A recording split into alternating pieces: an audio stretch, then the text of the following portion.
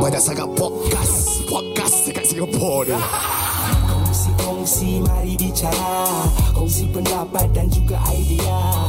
Masuk kongsi, tiada keluar. Biar kongsi dari kongsi, kita duduk diam. Podcast ini dibawakan khas kepada anda oleh tempat-tempat kami di ZaiDean. Dan bagi mereka yang ingin dapatkan khidmat jual beli rumah dari ZaiDean, hubungi talian ini 9359 1359 9359 1359. Ikuti Facebook dan juga Instagram mereka, facebook.com/ZaiDean Real Estate Advisor, Instagram ZaiDean Official dan juga lungsuri laman mereka www.zaidean.com. Right now, it's on to the show. Tell me siapa buat macam okay, let's go. Sting like a bee, fly like a butterfly, run like a cheetah, hug like a grizzly bear. Itu monyet bodoh. Swim like a fish, swim, fight like Achilles. I'm not a fighter, I'm a lover. I love you, amazing. Swatter to the cash, put your hands up. Some of the fresh, let's stand up. Aku masih berdiri, nye, nye, nye, nye, nye, nye, nye. Okay, let's go. Sting like a bee, let's go. Fly like a butterfly, run like a cheetah, let's go.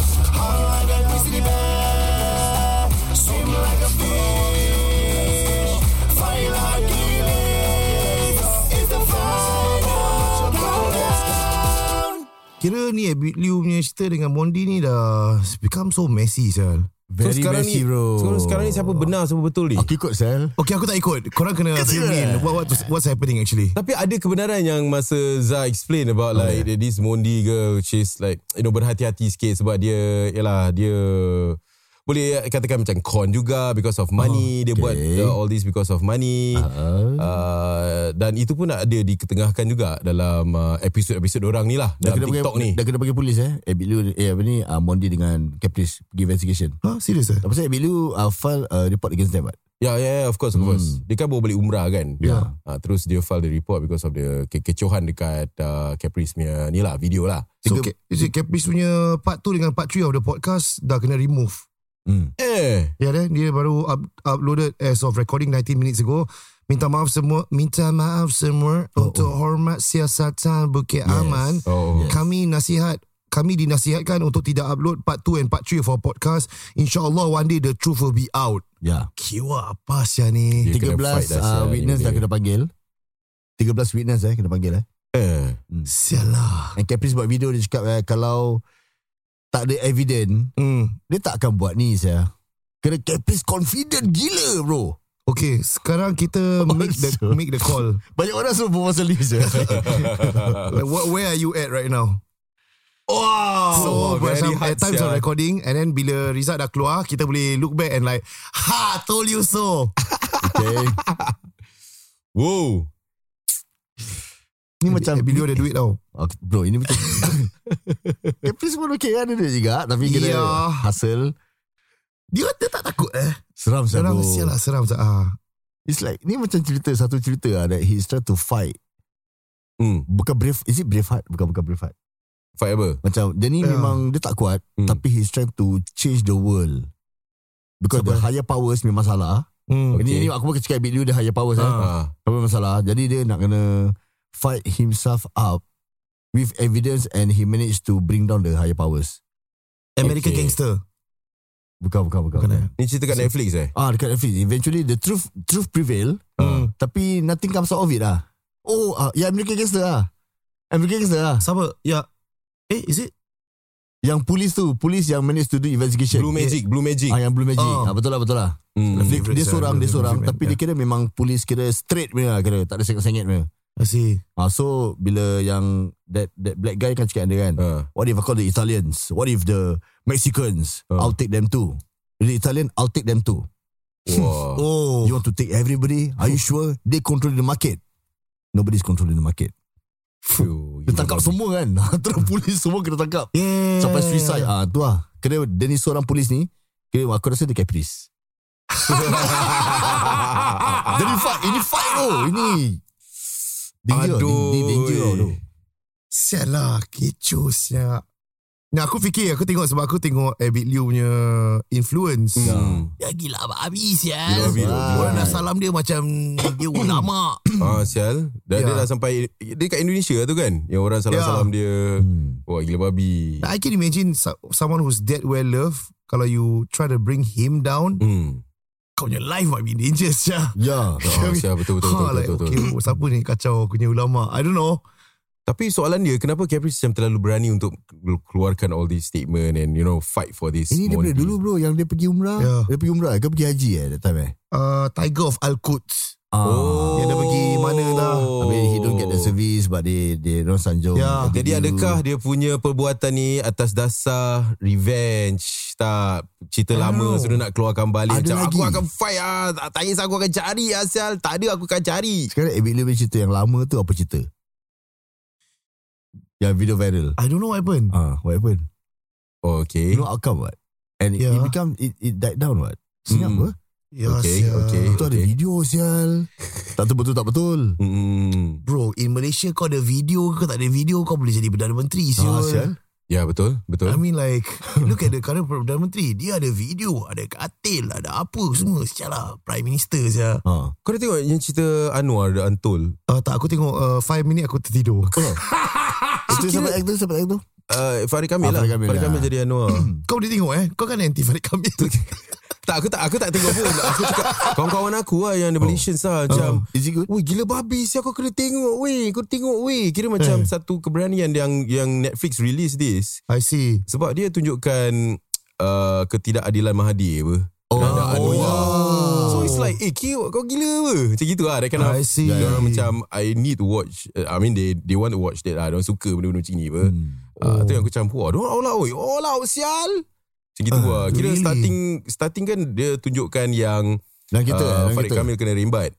Kira Anwar kena rembat dalam jail. Rembat Allah. Lepas tu diorang track back cerita macam what happened, dia punya perjuangan dia tentang apa, whatever. And then Mahathir punya Tun M punya clan tengah macam discuss about something, and they want him to be the Perdana Menteri. So because of a lot of dia jaga kewangan Malaysia dan sebagainya lah. So dia tengah macam ada that shit. Aku macam kiwat berani sial Netflix. Kalau kena gitu stress pasal ni, actually sampai sekarang aku tak tahu kenapa tiba-tiba Anwar kena buang. Because aku nampak the speech Anwar kena buang apa? Tun M berbual kan. Tun M berbual. No. Anwar berbual dulu. Lepas tu semua tengah gerek. Anwar dah berbual. Anwar kacau Tun M semua. Dan Anwar turun. Tun M pula naik. Tun M berbual. Memang saya akan serahkan segala-galanya kepada Anwar apabila saya bersara. He said that Yeah, he said that. I remember. So like how many days? Actually, Anwar, you have to be out. You have to go. So there's a lot of shit. Aku ikut tiba-tiba kira. Aku ikut zaman reformasi back then when I was a teenager. Reformasi. And then word has it that Anwar is a very progressive, very pro IMF, persahabatan dengan Israel, right. Dan he is looked upon as someone who can bring Malaysia forward, and that technically shakes the core of Mahathir punya legacy. Dia rasa macam ni pencabar sial.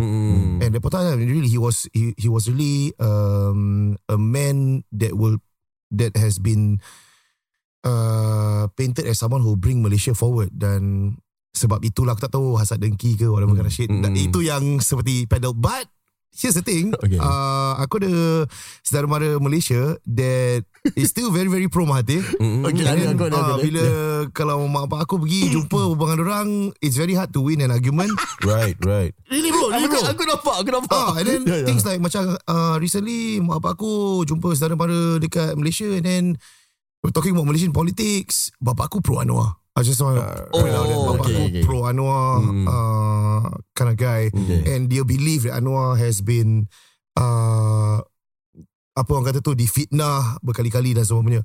Tapi dia start berbual pasal Malaysian politics. And then aku just ada macam fight macam saya pun tak tahulah macam mana Perliwat boleh jadi Perdana Menteri. Tak tahu macam mana. Dia gitu bro. Terus bapak aku diam. Orang lama. Cakap saya pun tak faham lah kenapa. Dulu zaman Najib Razak bagus. Is that it? Because at that point time masa diorangnya Najib Razak je politik, tak ada kasih macam duit I see. Dia kasih juga habuan ni, tak ada apa-apa.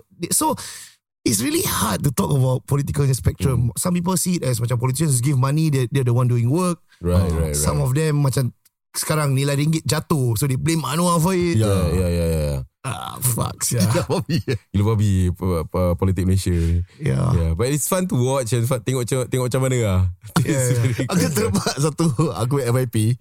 Kena Malaysia punya macam tengah conference. Dia tengah berdiri macam, semua yang pakai tie biru. Semua tengah marah-marah. Apa salah tu? Apa tu? Dekat parlimen. Dekat parlimen Zal. Gaduh gitu Zal. So here's the thing, like aku macam, I mean, dulu masa Anwar was still running in, dia ada video viral pasal dia dengan lelaki whatever. And then to tell you honestly, macam the democracy punya level dekat Malaysia, wow, aku respect gila. Like one person can be changed for another, for the freedom to really vote. Put that in context for Singapore. Kalau kau kena tangkap skandal, kau punya political career dead je.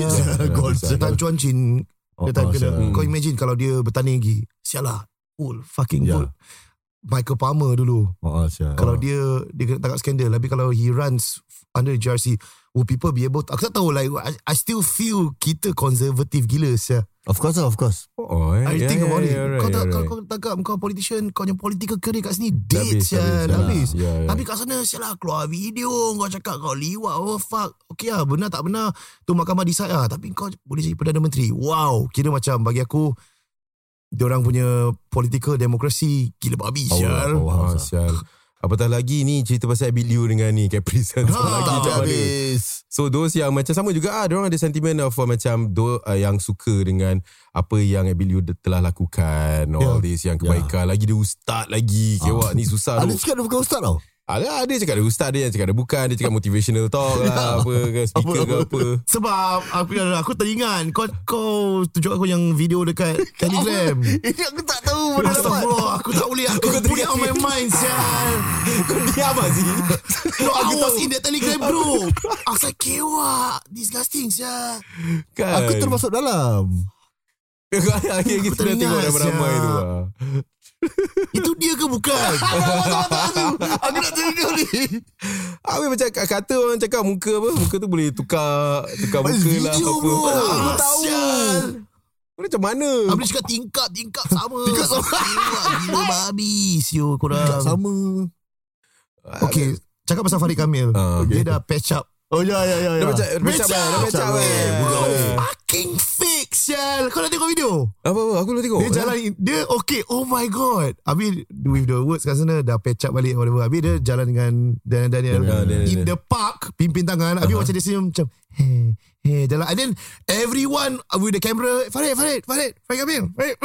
Habis dia macam jalan, silakan hati-hati jalan, like so fucking fake. Why are they doing this? I don't, bro, if I can market just dah jatuh okay, bro. So they have to do something lah, aku rasa. I try to tapi find, orang tak bodoh sial. tak bodoh Apa sial. ni paparazzi semua datang? Kan? Malah dia got the hard bag lah. What is it shit, I don't have it Sial lah. Kadang-kadang aku tunjuk. Yeah, it's really, aku tengok like what the fuck sial korang. Habis diorang buat macam tu kenapa sial? Ni confirm diorang panggil media juga. Aku tak tahu ada gosip mungkin. Aku nak tengah buat gosip ni sekarang. Mungkin lah. Macam media turun ambil gambar yang sikit kan. Boleh tengah proses cerai, Farid Kamil hadirkan barang kemas, hadirkan cincin, hadirkan velfire. Semua tak hadiah. Apalah. Tapi another angle tu kira macam okay lah, dah berbaik dah. Okay apa? Yalah. Itu yang kita ingat. Itu yang netizen nak. I don't have the video. Then dia become the best couple lah kira. Tak macam dia ada video V. Habis macam nanti ada what the fuck. Kis-kis balik. Kis balik. Apa sial. Okay, then the title, berseri-seri muka Diana Daniel dan Farid, seronok tengok akhirnya dah rujuk semula. Okay lah. Bagus lah tu. What the hell. Habis dah apa sial. Okay, your opinion about ni, yang Fasha Sandha dengan lelaki dia? Okay, what happened? Can you give me some context? Diorang dekat dalam, out of touch. Diorang dekat dalam apa tu, dalam sekali gosip artis ni kan. Macam sedap juga. Tempat mandi apa tu? Jacuzzi. Okay. Jacuzzi. So like a bit intimate lah. What was this, for promo, for show ke? No. So they post on their social Instagram. Okay. A bit intimate lah. Yeah, okay, I saw the video. Yeah. It was, Jadi, it was. orang tak agree lah. I mean, So Fasha Sandha cakap, it's my husband what? I see. So dia jadi dua cam. Dia cakap tak apa, habis dia lelaki bini tak apa, tapi asal nak tunjuk dekat public. Macam gitu lah. Yalah, of course lah. kau dah tengok video dia? Belum. It's quite, dia macam, kira dia orang roman Asial. Roman. Roman tu. Dalam Habis siapa bathtub. ambil video? Betul juga Ke diorang memang letak video kat one corner lah. Dekat kamera one corner. I see. Tapi dekat Malaysia hati-hati lah benda-benda macam ni, sensitif. Diorang ada agamawan kuat. Ada ustaz pun dah cakap. Ada macam ni. Oh, ada cium-cium. Cium-cium macam kira. Tapi Ada cium ada? ada macam cium Cium leher, the neck. Cium leher gini lah. I mean like, it's like a porn what. They, Yalah. you know. Oh, dah begitu. Dah begitu dah. Gitu, dah cium-cium sikit. Ya, memanglah suami isteri lah. Ke video ni Orang leak. tengok berahi. Apa dia? Video leak. Tak, diorang sendiri post Sendiri post. Tapi high quality tu. Siapa yang ambil video dia? Adalah orang kat No, belakang. someone take the video. Oh yeah. Someone took that video what? Mungkin adik Fasha Sandha ke. Adik dia. Ke dia punya intern? Sial lah. Astaghfirullahalazim, sudah melampaui batas menunjukkan aksi tak senonoh macam ni di depan halayak umum. Tak malukah kalian? Kalian ingin merosakkan pemikiran anak-anak Melayu, Islam Melayu ke? Di mana batas kau tak perlu Fasha Sandha untuk rosakkan pemikiran anak-anak Islam tu. Netflix dah cukup tu. Yalah.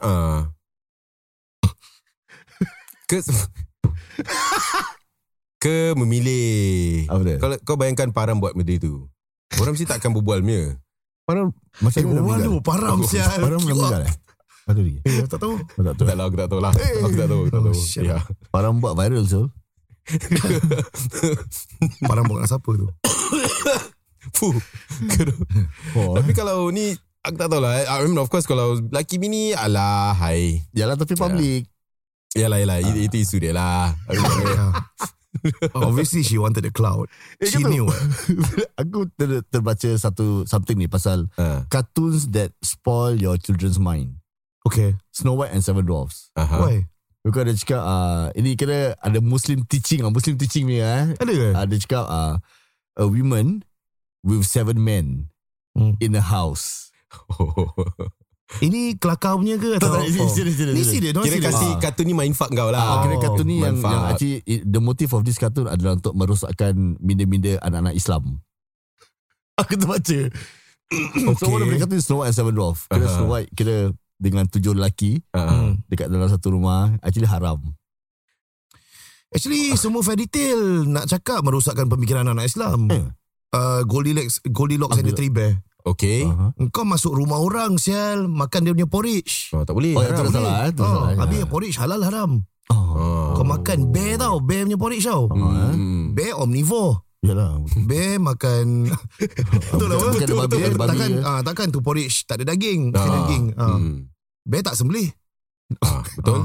So, macam mana tu? Rosak. Okay, satu cerita ni. Kau sampai gitu Sleeping Beauty. Mana boleh lelaki cium perempuan? Datang cium. Bukan mahram. Bukan mahram. Sleeping Beauty memang nak selamatkan perempuan tu. Kenapa kena cium? Kan haram. Betul juga. Tak payah tengok jauh. Yang Sleeping Beauty tak pakai tudung. Kau simple kau spot gila babi saya ni. Kau nak cakap merosakkan pemikiran anak-anak. Snow White Seven Dwarfs. Yang dwarf semua pakai seluar pendek. Tak tutup aurat semua. Bila kau cakap tadi, teringat. Okay. Rapunzel. Rapunzel apa sah? Yang rambut dijatuhkan jadi lelaki boleh naik. Nak panggil lelaki bukan muhrim masuk bilik dia. Pakai rambut dia lagi. Betul juga. Mana boleh lelaki menyentuh rambut Alah. Dia bersentuhan. Lepas tu lelaki tu dah naik, dah panjat-panjat. Buat apa kat dalam? Jadi? Kan khalwat. Takkan mengaji. Takkan mengaji. Mesti something lah. Bidik tak peluk. Mesti peluk apa? Thank you for saving me. Betul. Peluk. Bila dah peluk tak pantat. Si Rapunzel dah mantat ni. Cuma they don't write about it because it's children's movie. Of course Ariel. Mermaid. Pakai coli. Aku nak cakap. Yalah. Kau mermaid tak mermaid? Tutup aurat. Yalah. Mermaid tak pakai seluar dalam. Oh ya. Tapi tu ikan. Itu ikan tau. bawah tu ikan. Tak ditutup. Yalah. Nak buang air tu, nak kena menyangkung. Mermaid, ajar orang buang air baring. Mana kau tahu? Mermaid kan ikan dia macam main buang air. Takkan dia menyangkung. Ini susah sangat. Deep sial kau. Deep ya. Ya. Banyak lagi lah kalau kau nak cakap merosakkan pemikiran anak Islam. Frozen. Frozen. Aku tak tahu main snowman tu. Tak pakai tudung Frozen. Ni kira dah leceh Leceh gila siap. Frozen. Adik-beradik tak pakai tudung. Mak bapak meninggal. Yalah, kebumikan dia macam mana? Kebumikan dia. Dia tak ada tunjukkan kebumikan secara Islam macam mana. Beauty and the Beast. Tarzan. Tarzan. Sunat dia macam mana? Tarzan dia sunat. Bila dia dah balik, akil balik sunat. Dia hidup dengan binatang-binatang. Betul. Hidup dengan binatang-binatang. Dah salah tu. Minum susu dia. Susu siapa? Susu siapa? Susu beruk. Susu chimpanzee. Susu gorila dia minum. Jadi Tarzan, itu dah jadi anak. Itu jadi mak dia macam mana? Faraid dia macam mana nanti? Tapi Tarzan, dia bukan merosakkan minda budak-budak Islam je. Dia pun merosakkan minda anak-anak monyet. Pasal dia punya ekor di depan. Okay lah, jok lah. Salah ni pakcik ni.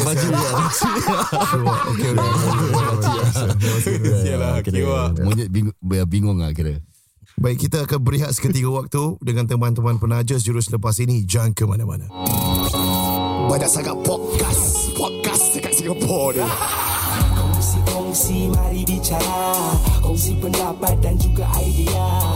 Masuk kongsi, tiada keluar. Biar kongsi dari kongsi, kita duduk diam. Podcast ini dibawakan khas kepada anda oleh teman-teman kami di ZaiDean. Hubungi mereka di talian 93591359 untuk sebarang jual beli perumahan anda.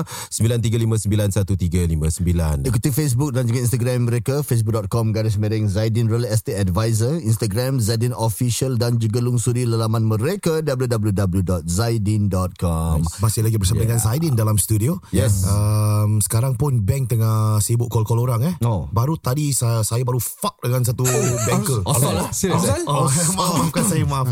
Sebab dia cakap dia kena bayar saman. Apa? Kena bayar saman. Bukan. Dia tengok yelah dalam savings account. Habis cakap we want to propose you apa fixed deposit lah. Biar new interest rate coming out whatever. Kau pakai bank mana ni?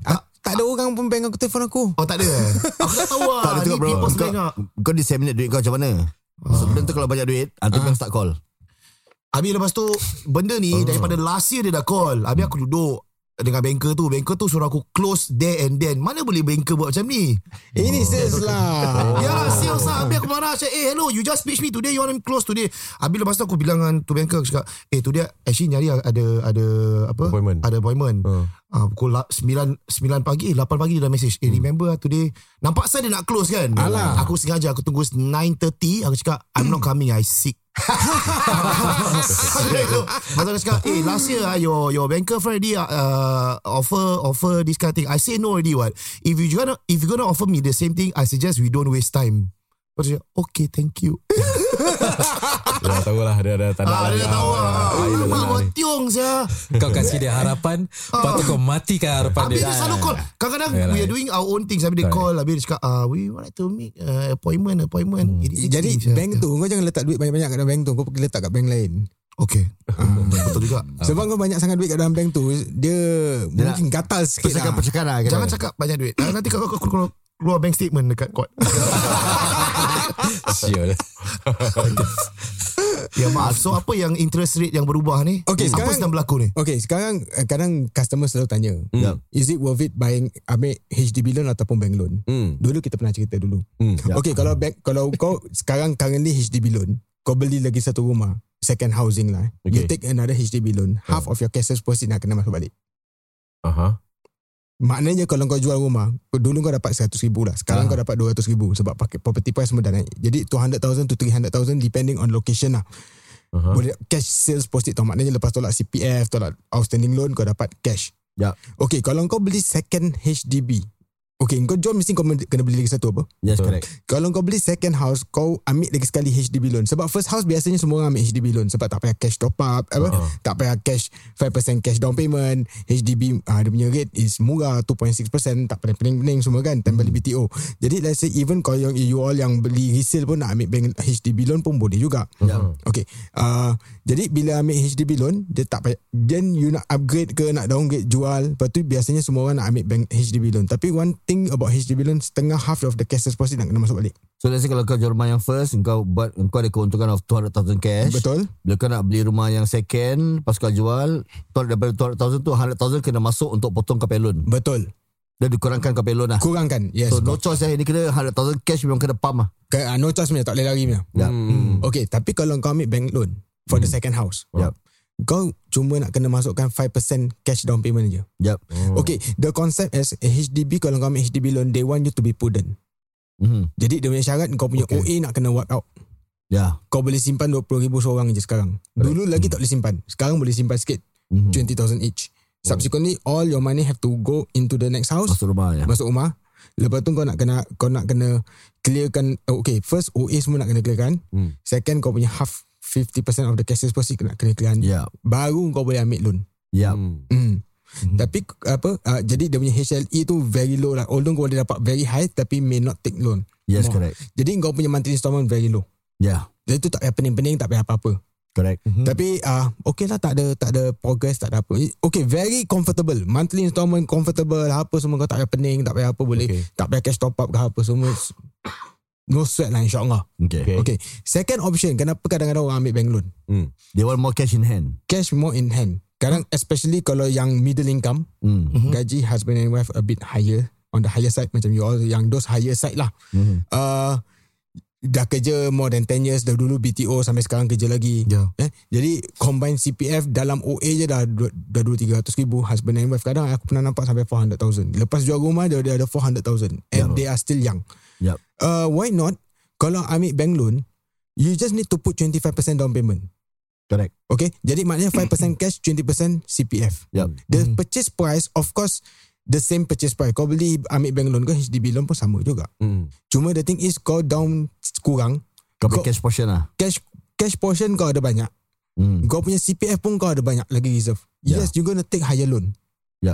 Higher loan lah. Higher loan. Of course, dia punya monthly installment will be higher. Yes. Orang kata macam stress gitu. But you have more capital in your pocket. Duit OA kau pun banyak. Kau boleh potong untuk installment apa? Yes. Kau boleh transfer pergi SA untuk retirement. Kau boleh pergi buat investment ke apa. Kau boleh buat apa. Whatever. You can do more options. Lepas tu duit cash yang kau ada dalam tangan tu pun you can do whatever you want to. Jangan belanja beli kereta baru lah. COE sekarang 140,000 kan. Oh ya. Dia habis ya.